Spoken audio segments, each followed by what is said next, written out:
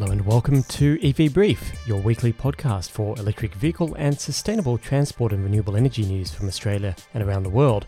This is episode 25 and I'm your host, Jonathan McFeet. And on this week's show, EV sales figures for the full calendar year of 2019 are in. We'll look at which vehicles have performed well in Europe, China, North America and more, and what the future sales trends are. Meanwhile, in vehicle news, Tesla's Model Y appears due for imminent release. Mercedes-Benz announces more information on its Econiq electric garbage truck, due for release in 2022. We have news from BYD on battery tech and their first passenger car, the BYD Han. Harley-Davidson's Livewire electric bike is out in the Northern Hemisphere, but what's next in the e-bike pipeline for the American manufacturer? Ionity announces a shock increase in pricing on its European network. And 2019 was a bumper year for renewables investment around the world, including, surprisingly, the United States. Stay tuned for some insights into the energy space. These stories and more on this week's show. Let's get episode 25 underway. Kicking off with EV sales in 2019, and Inside EVs brings us numbers from the US market. There was a slight increase in battery electric vehicle sales, with a total of 243,356 vehicles sold, of which 79% or 192,000 vehicles were from Tesla. Non-Tesla electric vehicles were up 16% in 2019, despite a reduction in federal EV tax credits for some EVs. Interestingly, as battery vehicles' range has increased, the number of plug-in hybrid vehicles sold decreased in 2019 in the US, down 31% on 2018 numbers to 86,173 vehicles last year. Over to Europe, and Norway still holds the crown for the largest EV market share by country at 56%. Of that, 42% were BEVs and 14% were plug-in hybrid vehicles. Now that represents a 7% total market share gain for EVs over 2018. The top-selling spot went to Tesla's Model 3, with 15,693 cars finding homes in 2019, followed by 9,195 Volkswagen e-Golfs and 6,127 Nissan Leafs. Now, total sales in Norway were 60,316 battery EVs and 19,295 plug-in hybrid vehicles. While Norway may have the largest market share of EVs in Europe, Germany has taken the volume crown with around 110,000 plug-in vehicle sales in total last year. This includes a 59-41% split favouring battery vehicles over plug-in hybrid vehicles. Over in China, plug-in hybrids and battery vehicles are referred to as new energy vehicles and accounted for 4.7% of the total market, or 1.21 million vehicles. These official figures include passenger and commercial vehicles in China. While there was a slight fall in total vehicles from 1.26 million sold in 2018, market share increased and fossil-fueled vehicle sales actually declined in China by 2.36 million vehicles to 24.56 million in 2019. If you're after more numbers, according to motoring.com.au, Australia has also seen rapid growth in EV sales, with plug-in and battery sales combined doubling from 2018's figure of 15,680 vehicles to 33,566 last year. As we know, Tesla doesn't report individual regions' sales figures, but it's understood from an article today in the Australian media quoting a Tesla employee that Tesla sold 3,793 vehicles last year, taking the total battery and plug-in total for Australia to 37,359 vehicles, or 3.5% of the market. Let's move away from the numbers now, but sticking with Tesla, their Model Y is becoming an increasingly common sight on US roads and at supercharger stations, as the company has more prototypes out testing before launch. This week, the NHTSA, or National Highway and Transportation Safety Administration, added the Model Y to its list of vehicles in its VIN database. Many people online have pointed out that this process happened for the Model 3 around 1 month before the vehicle deliveries commenced. We also have Model Y customers in the US and Canada, with an allegedly confirmed delivery timeline of 2 weeks from Tesla sales staff. While Tesla hasn't announced any further details other than that the car will be available in 2020, I suspect that Tesla is deliberately keeping things low-key to firstly manufacture enough supply before launch and also to minimise cannibalisation of Model 3 sales.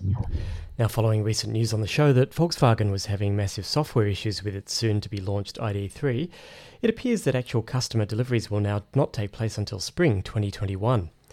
European customers have shared on Twitter confirmation emails from Volkswagen, outlining price and specification details will be available in early 2020, followed by the following information, quote, "In spring of next year, we will be in touch again inviting you to purchase your ID3 within a specific window of time," end quote. Now, this is a big embarrassment for Volkswagen and is one more example of how the traditional automakers are finding this whole EV thing a little harder than they expected. Even when they design and build a completed EV, they still lack the skills or numbers of software engineers to overcome issues like this. While the 12-month wait is disappointing, I don't think fears expressed online around storage and battery degradation of already produced vehicles is an issue. Manufacturers, logistics companies and dealerships are used to transporting and storing vehicles all the time, and I expect Volkswagen will have a plan to deal with maintaining the vehicle's batteries. In other VW news, the ID4 crossover based on the MEB platform is due to be unveiled at the New York Auto Show in April, and it's rumoured to hold an 83 kWh battery pack with 300 horsepower from 2 electric motors. Garbage and waste collection trucks are noisy, polluting beasts on our city streets, but they only really drive at set distances less than 100 kilometres, and they're also required to stop constantly. Mercedes-Benz has announced its Econiq will launch in 2022, a year after its e-Actros. The parent company Daimler Trucks has announced trials of the Econiq will commence in 2021 with selected municipal customers in Europe. I anticipate the Econiq will do well. With stricter EU emissions regulations coming into effect, emissions-free waste vehicles will be a winner for residents and governments alike. Less noise and fewer emissions during early morning collections, and good energy efficiency through constant regenerative braking and reduced running costs should see governments able to easily justify the higher purchase price through the vehicle's total cost of ownership. BYD is a name that is most often associated with buses in the automotive world, but last week the Chinese automaker released pictures of its new Han sedan. Information is limited at this stage, but BYD will offer 2 pure electric versions and a plug-in hybrid version. BYD says there will be a single-motor rear-drive version with 218 horsepower and an all-wheel drive version with dual motors and 268 horsepower. In the hybrid version, a 2-litre turbocharged 4-cylinder engine will be paired with a trio of electric motors for an output of 476 horsepower. Range is speculated to be around 450 kilometres for the battery versions, but BYD hasn't confirmed these details. It's expected BYD will launch the Han with a new generation of lithium iron phosphate batteries, featuring improved longevity and efficiency, as well as reduced manufacturing costs. An internal slideshow leaked on Twitter shows a 50% higher energy density than current BYD batteries, a calculated lifetime range of 1.2 million kilometres, and crucially an estimated cost reduction. Tesla and other battery manufacturers have been aiming for a battery price of circa $100 per kilowatt-hour by 2020. According to the internal slideshow from BYD, the company can achieve a price of 600 yuan per kilowatt-hour, or around $87 in today's money. The Han should debut at the Beijing Auto Show in April, followed by a Q3 2020 customer launch date. Ionity has announced a shock price shake-up for its European charging stations, with the network moving to a price per kilowatt-hour rate of 79 euro cents from January 31 for drive-up non-subscription customers, rather than the current fixed €8 rate per charging session. For comparison, Tesla's supercharger network currently charges 28 euro cents per kilowatt-hour. I will point out that Ionity is made up of a consortium of European manufacturers such as BMW, Daimler, Volkswagen Group and Hyundai. EV customers with a subscription through their manufacturer, or indeed another company like Shell or BP, will be able to access discounted charging rates at Ionity stations. It appears this move is structured to support the expansion of the Ionity network as well as those manufacturers funding it, to encourage additional manufacturers to join the consortium, and, dare I say, with the increase in Tesla Model 3 sales, to discourage and penalise Tesla owners from using anything other than their proprietary Tesla superchargers. You can read more via the link in the show notes.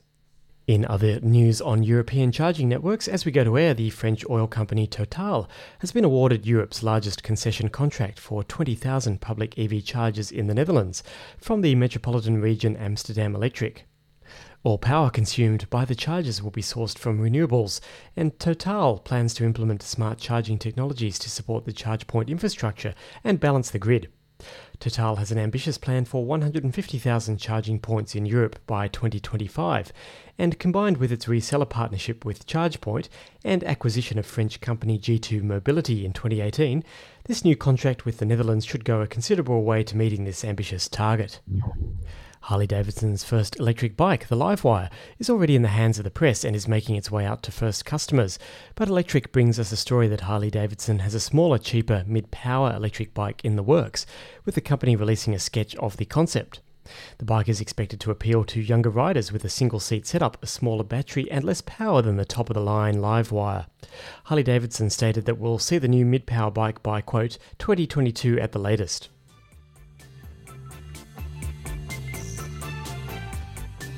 Finally on the show, the United States has hit a record level for investment in renewables last year, with $55.5 billion in projects in the pipeline, making it second only to China, who had $83.4 billion in renewables investments. Worldwide investment hit $282.2 billion according to a report from Bloomberg. Of the US's total figure, on- and offshore wind led the investments boom, with $138.2 billion, up 6% on 2018 investment. Total solar investments were around $131 billion.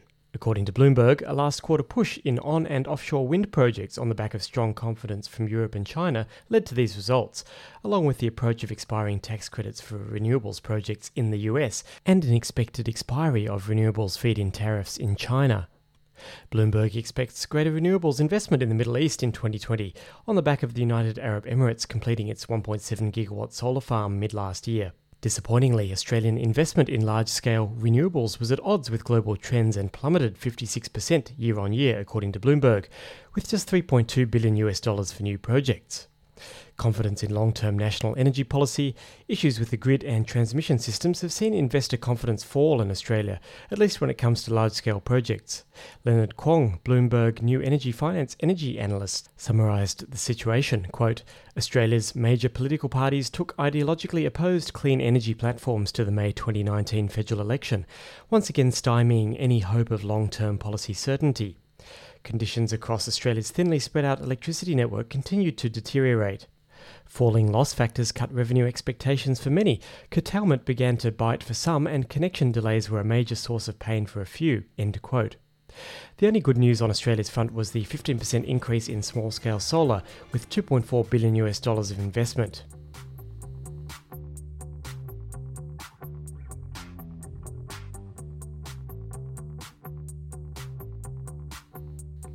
And that's it for this week's show. Thanks for listening to episode 25 of EV Brief. Make sure you subscribe to the show on your favourite platform and catch us now on YouTube. My name is Jonathan. Thanks so much for listening to EV Brief, and we'll see you next week.